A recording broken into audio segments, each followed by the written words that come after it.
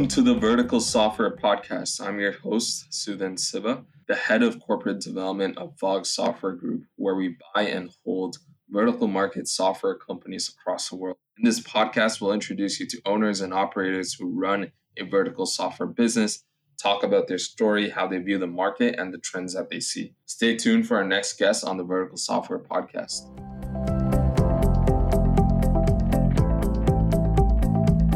All right. Hey, everyone.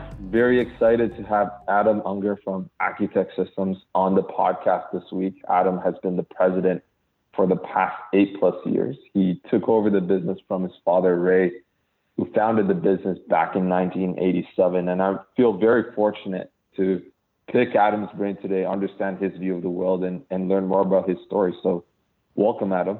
Hey, thank you for having me. Awesome. So let's start things off. Let's learn a bit more about yourself and your background. How did you get to where you are today?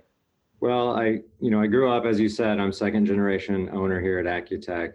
And so I grew up in the business. I've seen it grow from, a one-man shop in our living room to where we are today. And there was just always an interest and an intrigue to being in the business. So about 20 years ago, I started working in the company in a capacity of marketing. And after 10 years there, really decided, I think there's something here. I really think that we could grow this and do something with some shifts in our strategy. And so that's when I took over as president and really started to make some of those changes happen. Got it. Let's dive a bit deeper into that, because I'm sure you're making it sound a lot easier than it actually was. So tell me more about the time when you were learning the ropes of the business. Obviously, you were exposed to it practically, since day one. How did you identify the opportunities to grow? And then how did you kind of make that shift internally to kind of take over the business, which I'm sure was no easy task. There's a huge legacy behind this business, obviously, with, you and your family's presence in the community. So just curious to dive deeper into that. How did that feel? How did that go? I think the biggest thing that I learned growing up in the business is that passion and sacrifice are required for success, and that humility and leadership and always looking for the good of others needs to be your priority in business to be successful. And so those were things that were ingrained in me very early on, and that I witnessed through how the company was run in early stages. I came in and was really exposed. I started out in marketing, and that's always kind of been my passion, is strategy and marketing. But I was able to be exposed to all of the areas of the business. And that really gave me an appreciation for all of the different things that need to happen for a company to be successful, and really an understanding of how rare it is for a company to be successful and to last over 30 years. When I took over, I just saw this opportunity of where I thought the wealth management industry was going. Our niche had always been serving smaller community banks, and we were really known for our service and had a great reputation in that regard. And what I saw was an opportunity to go beyond small banks and not just to be known for service. So the big shift when I took over about 10 years ago was to really focus our organization on product leadership. And that really came about by seeing that there was a void in the wealth management space, and really keeping up with modern technology and thinking about what's going to make our clients successful in the future. And I really saw an opportunity for us to step into that space and be the product leader in our industry. So we started working on a new product. We launched our new platform about 4 years later in the wealth industry, and it was one of the first modern browser-based systems in the trust accounting space. And I got to tell you that was unique in our world, and it was met with some apprehension. And a lot of people told us, trust departments aren't going to let you have a platform in the cloud. And so it took some time to get acceptance there, but it's just having that firm belief in what's right for your client to be successful, sometimes even when they don't know it yet. We were the first to move to AWS to do our hosting and to do a lot of DevOps coding within our system. And we were told we were crazy. Trust departments won't ever let you Amazon host their data. And I tell you again, it's just affirmed that when you have a belief in doing the right thing, you need to trust your gut and you need to trust where you see the future going and what you think will make your clients successful. And so we did that in both those cases. And now we talk to prospects and they say, okay, you're in the cloud, you're on AWS, thanks. That's all that we need from those perspectives. And that used to be a battle that we fought, but it's nice to be a trailblazer and that there's, a certain amount of excitement that you get when you are that trailblazer in your industry. Amazing. And curious to know, like, where does that instinct come from? How do you foster that, not just within yourself, but within your team as well? I think part of it comes from, your upbringing and how just, values that are instilled in you as you grow up, and just a belief that you don't always take what other people tell you as fact. You really need to find your own way. You need to, in our family, we believe that God gave us instincts and a gut for a reason, and that we should believe in those. We need to have data and facts as well. But when you couple those things, at the end of the day, sometimes it's your instinct that leads you to make good decisions. And I think that's where kind of that entrepreneurial spirit comes from, because every entrepreneur has to make a decision. I'm trying to do something that no one's done before. So there's no data that can really tell you that it's the right step. And sometimes it's just that instinct that this is where you need to go. Now, as we've grown, we couple those instincts with a lot of client feedback and a lot of prospect feedback so that we're watching trends on where we think the industry is going. And so that's how we match those together as we make decisions today. Got it. I know you touched on this earlier in your answer, but give us kind of a comprehensive view of what Accutech is today and, what the business stands for, not just, within the industry, but, what I think is fairly unique is how the business is fairly ingrained in the community as well, which I think starts from you. Yeah. So I think our shift, it didn't just start with, hey, we're going to be a product leader. And it didn't just start with, we're going to serve larger clients. And it didn't just start with, we're going to grow. It started with changing our purpose statement, changing who we were as an organization. So we changed our purpose statement to be, we're here to make great things happen for other people. And when we approach everything in our business through that lens, then we need to start asking ourselves questions like, if we're not a product leader, are we making great things happen for our clients? If we're not investing in our community, are we making great things happen for the people around us? If we're not hiring the best talent that we can and growing them, are we doing the best, making great things happen for our team? So that shift in purpose statement is the real pivot point for our organization, and everything else flows from that. And it's still the lens with which we make our decisions today. So we never start with what's going to make us money. We start with what's going to make our clients successful, what's going to make our team successful. How are we making great things happen for the people around us?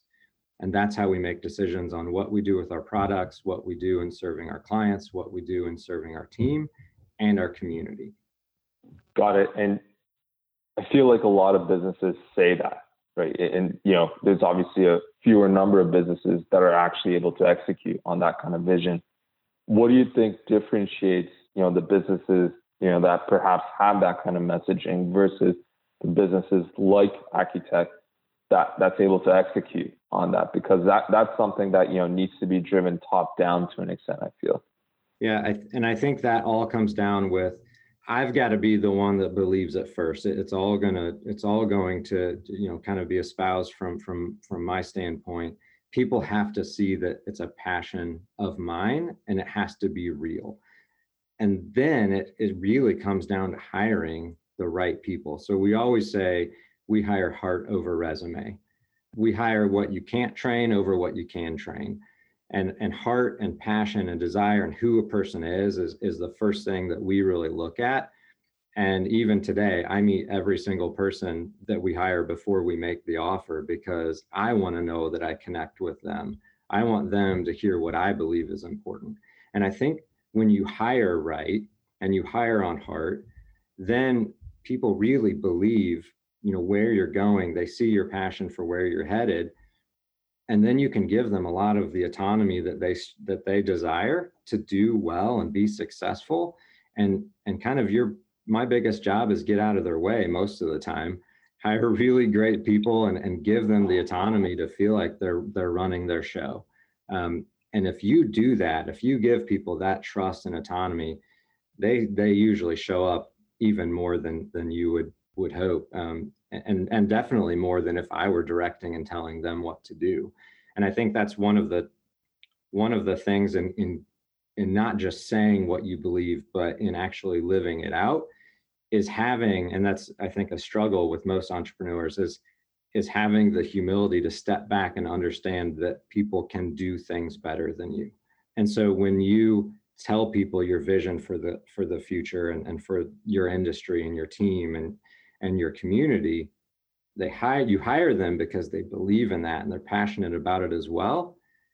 You have two choices. Now you can either, handcuff them and let them know that it was all fake, or you can really give them the rope to run and execute on the vision that you got them excited about.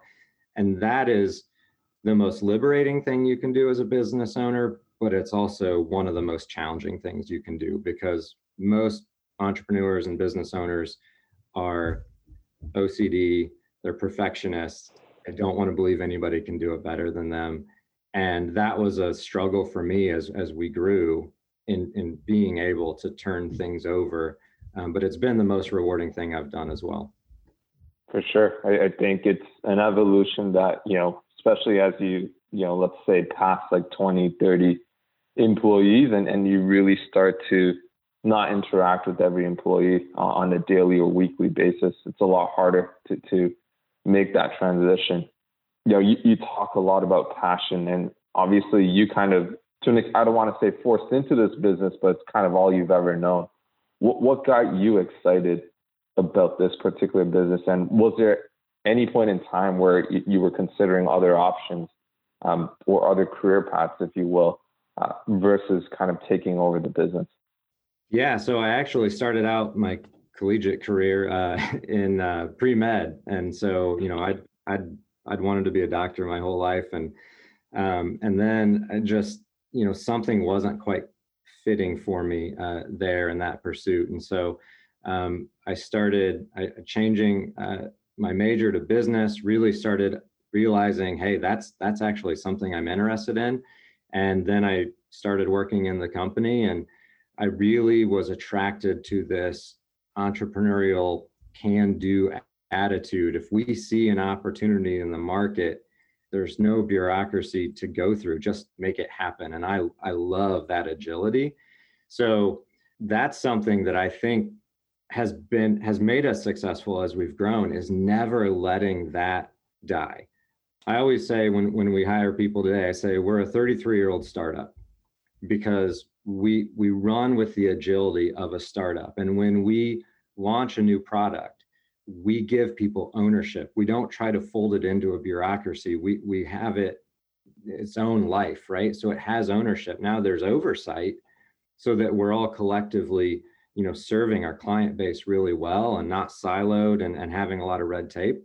But I give people ownership. I believe that focus will win every time. And so the more focus we can give anything that we do, that's, I think, dependent on its success. So it's that agility, it's that seeing opportunity, make it happen, get rid of red tape, hire people that want to work that way, and that aren't fighting for power and ladder climbing. I mean, those things are hard to do, but when you do them, your company just runs so much better. And I think that's one of the reasons that we've been able to hire. We've grown our company 10% through this pandemic. We've launched 3 new products this year alone, because we're running with that type of agility and optimism for the future. And we don't see a setback like this pandemic. We don't think in terms of quarterly earnings. We think every decision we make is 10 years out. we look at a bullish optimism for the next decade and make decisions today. And that's why we've been hiring through this pandemic and putting out products that we think can help our clients. That's incredible. And let's dive deeper into that. Obviously, early last year, you invested in a fairly large office, I'm sure with the idea of, growing substantially kind of locally. And then all of a sudden the pandemic hit, got to move remote, I'm assuming. And who knows what happens to a lot of community banks, right? And so tell me more about what was that entire transition like, and both from a customer perspective and an internal perspective, how did you adapt to that? Seems like you've handled it really well. Well, when we put out our browser-based platform for the wealth management industry, we made the same decision internally. We said if we believe this enough to put it in front of our clients, then we need to believe it enough to be what we use. So we moved at that time all of our tools to browser-based tools, and so we were really able to seamlessly be in the office one day and working remotely the next without skipping a beat. It was just give you some okay, we just invested quite a bit in a new building and moving into the heart of our downtown and our community, and now we're all remote. So what does that look like? And I think as the pandemic has gone on, my faith has just grown more and more that we weren't created to be purely digital beings. I really think we thrive off of interaction and relationship and fellowship.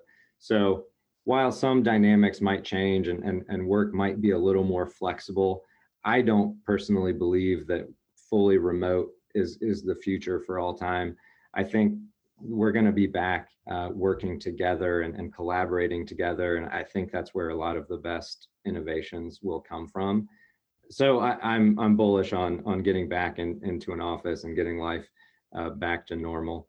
And I also look forward to that from a community and engagement perspective and from a philanthropic perspective. So we're moving right into the heart of downtown. As I said, we give every single one of our employees 40 hours of philanthropic time every single year, and that's on top of their PTO, to do whatever they're interested in giving back to the community. And we're also looking at ways by being downtown that we can impact the community in a greater way than now when we're kind of more out in the suburbs. I'm always excited to see what our team does with their philanthropic time on their own, but we're also as a company looking at initiatives of, now that we have this financial planning software, how can we use that for, enhancing financial literacy in our community? We're looking at starting a nonprofit. How can we help rehabilitate some of the houses in the downtown area that are close to us, so that we are living out what we say we're here to do, make great things happen for other people. I want our team, by the actions we take and the initiatives that we start, to know that that's not a saying, that it's something we believe in, and it's why we believe we're in business. Quite honestly, we're not here just to make money. We're here to help other people be successful and grow. I guess I would say, if you follow Simon Sinek, you would categorize us in that infinite, company mindset. We think we're here to help people, and that doesn't have an end life on it. Totally. Tell me more about the acquisition now. I mean, that also happened in 2019, and I'm sure a lot of the work coming through in 2020. You alluded to the financial planning software, which I'm assuming is MoneyTree. How did that kind of come about, and how do you see that fitting in with the core business, if you will, at Accutech? Yeah, so we, again, looking at trends that we were seeing within our client base and listening to our clients and the struggles that they were trying to overcome. One of those was, the next generation taking assets somewhere else once the money was transferred. And we're in the midst of the largest transfer of wealth that we've ever seen. And we're seeing statistics that show 70 to 80% of the next generation takes the money somewhere else. And we're seeing that play out with our client base. So we really felt like financial planning was a tool that would allow our clients that had in trust departments would allow our clients to not take the relationship for granted with the next generation, but would give them a tool to meet with that next generation and say, I want to build a relationship with you because I know that you have hopes, dreams, and desires once you inherit this money. And I want to earn your trust, not just take it for granted that I'll have your business when the patriarchs pass. So that was really one initiative that we saw that worked in the wealth management space for our trust accounting clients. But we're also really excited about serving our traditional advisor clients of Money Tree, because we think that we can bring the same level of velocity and innovation to the Money Tree products that we've brought to our Cheetah wealth management platform. We think that can help them, our advisor clients, grow their business. We think we're bringing a culture to this space that's unique. And so we're excited about how we can serve our clients in wealth and in financial planning equally, just by the philosophies that we bring to business. Got it. I'm curious to learn more about, this is obviously a family-run business. You just acquired a company. How did you work from an integration perspective? Like, were there any cultural challenges? Tell me more about that process, because I'm assuming that, philosophically, there must have been some differences, or at least, just some sort of adjustment period to the extent that, pre-acquisition, it would have been tough to filter and foresee everything, given that it's also, I'm assuming, your first acquisition. Sure, and it was. And, Money Tree was headquartered in Oregon. We're headquartered in Indiana. So you've got some probably cultural differences just by geography alone. And we knew that would be something that was really important to this integration being successful. One thing that I do with every hire that we make is I'll spend 6 to 8 hours with them in their first week, talking about our culture, talking about what's important to us, letting them know why things are important to us, why we run the business the way that we do. So I had spent quite a bit of time in Oregon, before the acquisition. And then after the acquisition, I went out there and I treated them as if they were all new hires. And I went through that same process with all of them to let them know what the culture was at Accutech, and that, this acquisition was a good thing for them, was bringing them into an organization that cares about them, cares about their clients. And so we were able to navigate those things. And I'm really proud of the team that we have out in Oregon and on the Money Tree products. We've folded in, some folks from Accutech that are in Indiana, and they're working really well together. So it's been a really solid transition for us, but culture was definitely key to making that happen. It's awesome, and love the way you committed time to each individual on the incoming team to make sure that the transition went as smoothly as possible. Switching gears a bit, I want to get your take on the industry overall. Obviously, there's a lot of noise around fintech, around technology relating to banking. Let's take it back to kind of where Accutech operates at its core, when it comes to trust accounting, wealth management. What is the incumbent that you're battling against? And then tell me more about how do you see that evolving when you think about the value chain of activities that you have today and perhaps want to be, let's say 5 years from now? Yeah, well, again, as I stated earlier, we saw that this industry had really lagged in innovation for a long time, and we felt like we were the right company to step in and fill that void. It's why we built our Cheetah wealth management platform, to really bring this industry into the future as the most modern tech stack available. It's what's allowed us to compete with large global companies like SEI, SS&C, and FIS Global. And we're growing because clients are beginning to see that they need to modernize their technology in order to compete and thrive both today and into the future. again, back to kind of our entrepreneurial spirit of seeing things that need to be fixed and fixing it and not and always thinking about doing the right thing for the client. And that's led us to innovate and really start thinking beyond wealth management. So it's the reason that when we acquired Money Tree, we didn't just say, well, I guess those traditional advisors need to find another home because we just bought it for wealth management. We said, no, we think we can bring a lot of good to that advisor space as well. And so we've hired out a team so that is running and very self-sufficient and has initiatives around how to be the best in that space. It's how we're viewing ourselves, not just as a wealth management company or a trust accounting software company, but we're really building out a wealth management ecosystem. So we acquired Money Tree financial planning software. This year, we launched a data analytics platform called Insights, which allows our clients to have more readily available, data so they can take action, run a more management by exception company, be more agile. Everyone is trying to do more with less. And so this data analytics platform allows for so much of that to happen and just allows our clients to make better decisions with data that they didn't have access to previously. We launched through this pandemic, we've seen people, as you mentioned, working in a remote environment. Well, what does that mean for banks?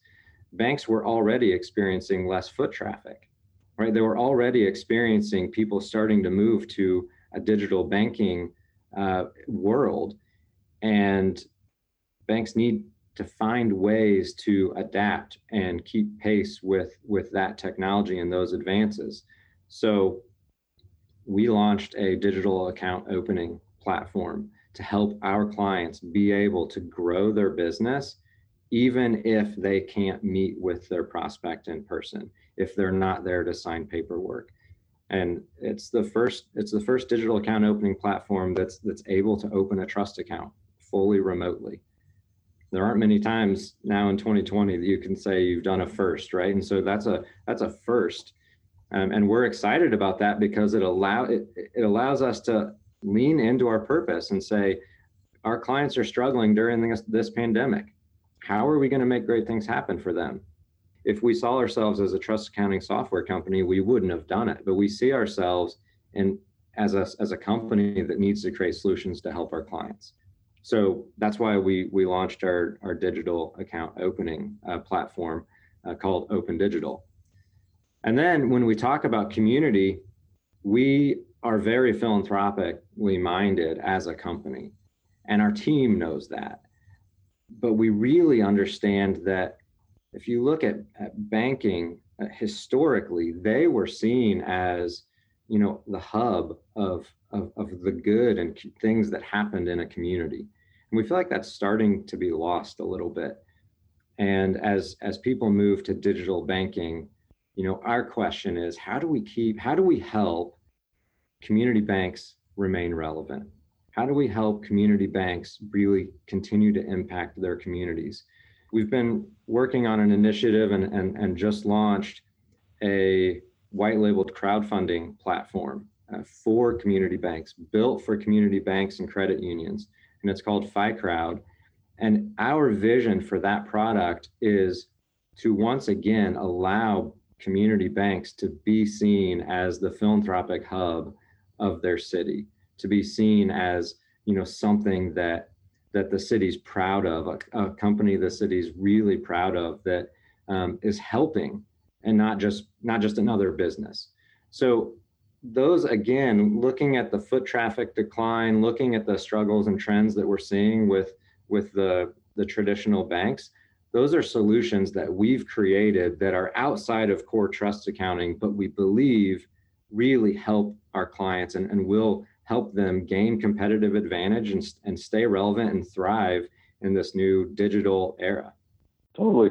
I mean, just learning about the ecosystem that you're building, it's almost as if you're building like the Shopify for community banks, right? Where You're digitizing a lot of their product or their core functionality, essentially helping, the way Shopify helps retailers move online, you're helping community banks move online. So I love that idea. I guess, how do you see community banks playing a different role versus some of the larger banks? Because I think there's obviously the underlying challenge across the entire industry. And you get at this, I think, you mentioned the philanthropic side, kind of building that local relationship with the community. How sustainable is that when you compare it to kind of larger platforms where you see payment platforms kind of taking up more space, becoming fairly ubiquitous across, countries, if not the world.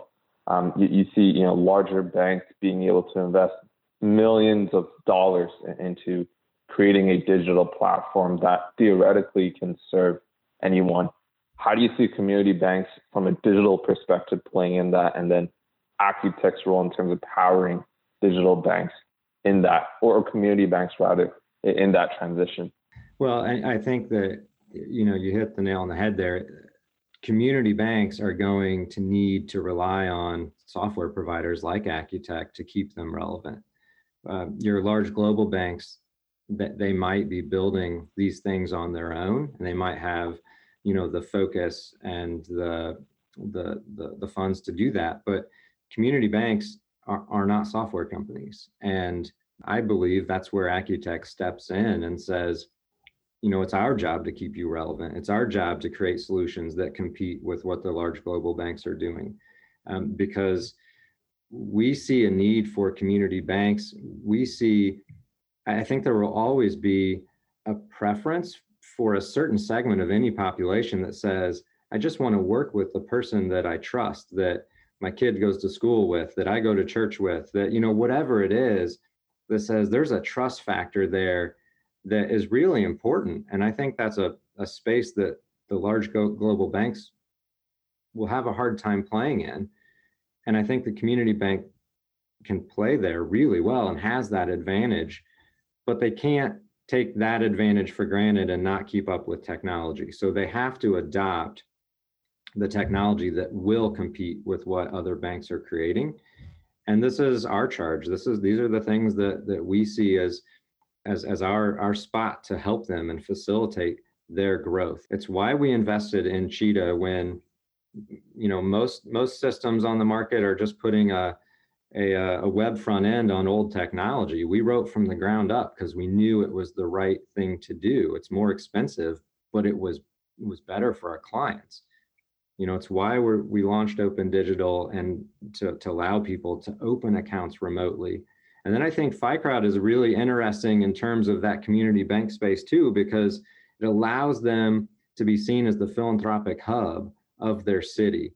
And when you match that with, I know someone in the community, I trust that person, and I value what they bring to this city, I think that's a really powerful combination that helps you, stave off those large players, and gives an alternative to someone that simply wants to do banking on their phone and doesn't care about any of the other things. Totally. And just to go deeper there, you mentioned opening an account digitally, you mentioned crowdfunding. There's obviously the financial planning piece. What are some of the other gaps that you see that you think Accutech will fill in the future? Well, I don't have a crystal ball, but I know that my best way to combat against not having a crystal ball is to hire really talented people. And so we have a charge out there with everybody that we hire. We tell everybody from our support team to our relationship management team to our product team, you're all in the research department, because every conversation we have with a client, every conversation we have with a prospect, everything that we read going on in the world, we have to look at it through the view and the lens of what do we need to be doing in light of this information that will help our clients. I don't necessarily have the answer with, I know the 3 things the world is missing. I think we've just launched 3 things that we feel are major trends that we've been seeing. And the next trends that we will address, I'm confident our team will uncover through listening to our clients, and understanding what they feel they need to succeed in the future. Got it. And love the fact that you're kind of placing it on the employees as well as the relationship with the customer to kind of drive that roadmap. Obviously, there's a lot of competition in this space if you think about fintech overall. And as you broaden your product suite, I'm sure you're going to come across a lot more competition. But that said, I think Accutech's been at this a lot longer than most, right? If you date it back for the past 30 years, what do you think that Accutech understands about the fintech space that most other companies who are entering this market don't? Well, at some level, there's no secret sauce to business. At some point, it's simply how well do you listen to your clients? How well do you hire the right people? And I think those two things sound easy, but when you're growing and you need to fill a spot, it's really tempting to just hire candidates based on their resume. And so we've made a commitment with our team, and we ask for a commitment back that says we'll delay a hire to make sure we get the right person. And that might mean that we all work a little bit longer when we've got that need to fill, but getting the right person is so much more important than just filling a seat. I think when fintech companies are entering growth mode, or when they get an influx of cash through a venture capital firm, I think the tempting thing to do is just go hire, build, and it's easy to lose sight of the culture. So I think a focus on culture and always having that be your baseline of why you're going to be successful is really important. And then I think, as I said earlier, starting the conversation not with how are we going to grow, but how are we going to help our clients grow? Those are just two areas that I think have helped us be successful over the long term. How do you balance the patience to grow almost as if you're growing methodically, more or less, really picking the areas that you go after, hiring carefully versus, to your point, the Silicon Valley approach, let's call it, of putting in a lot of cash, hiring quickly, building quickly. And, if a couple of things break along the way, fine. But, trying to grab as much of the market as possible, successful or not. What are your thoughts on essentially the opposite of what you're saying to an extent? And what I'm saying doesn't come without challenge. I'm a personality type. I want everything done yesterday perfectly, right? So It is a struggle to stay on this path because it's hard to stay on this path. But I also can sleep at night because I know that we're building things that are reliable, and we're building things and creating solutions that are helping people. And I'm giving an opportunity and an environment where people can work and enjoy not only what they do, but who they work with. So I think the high level of trust that we have in our organization is a satisfaction unto itself, knowing that we're looking 10 years out. I'm not trying to sell. I'm not positioning the company to sell. I'm not saying we've got to grow this much in 3 to 5 years. And if some stuff breaks along the way, and if we have some bad apples on the team along the way, it doesn't matter because my end goal is known. I want to build something that I want to be a part of 20 years from now.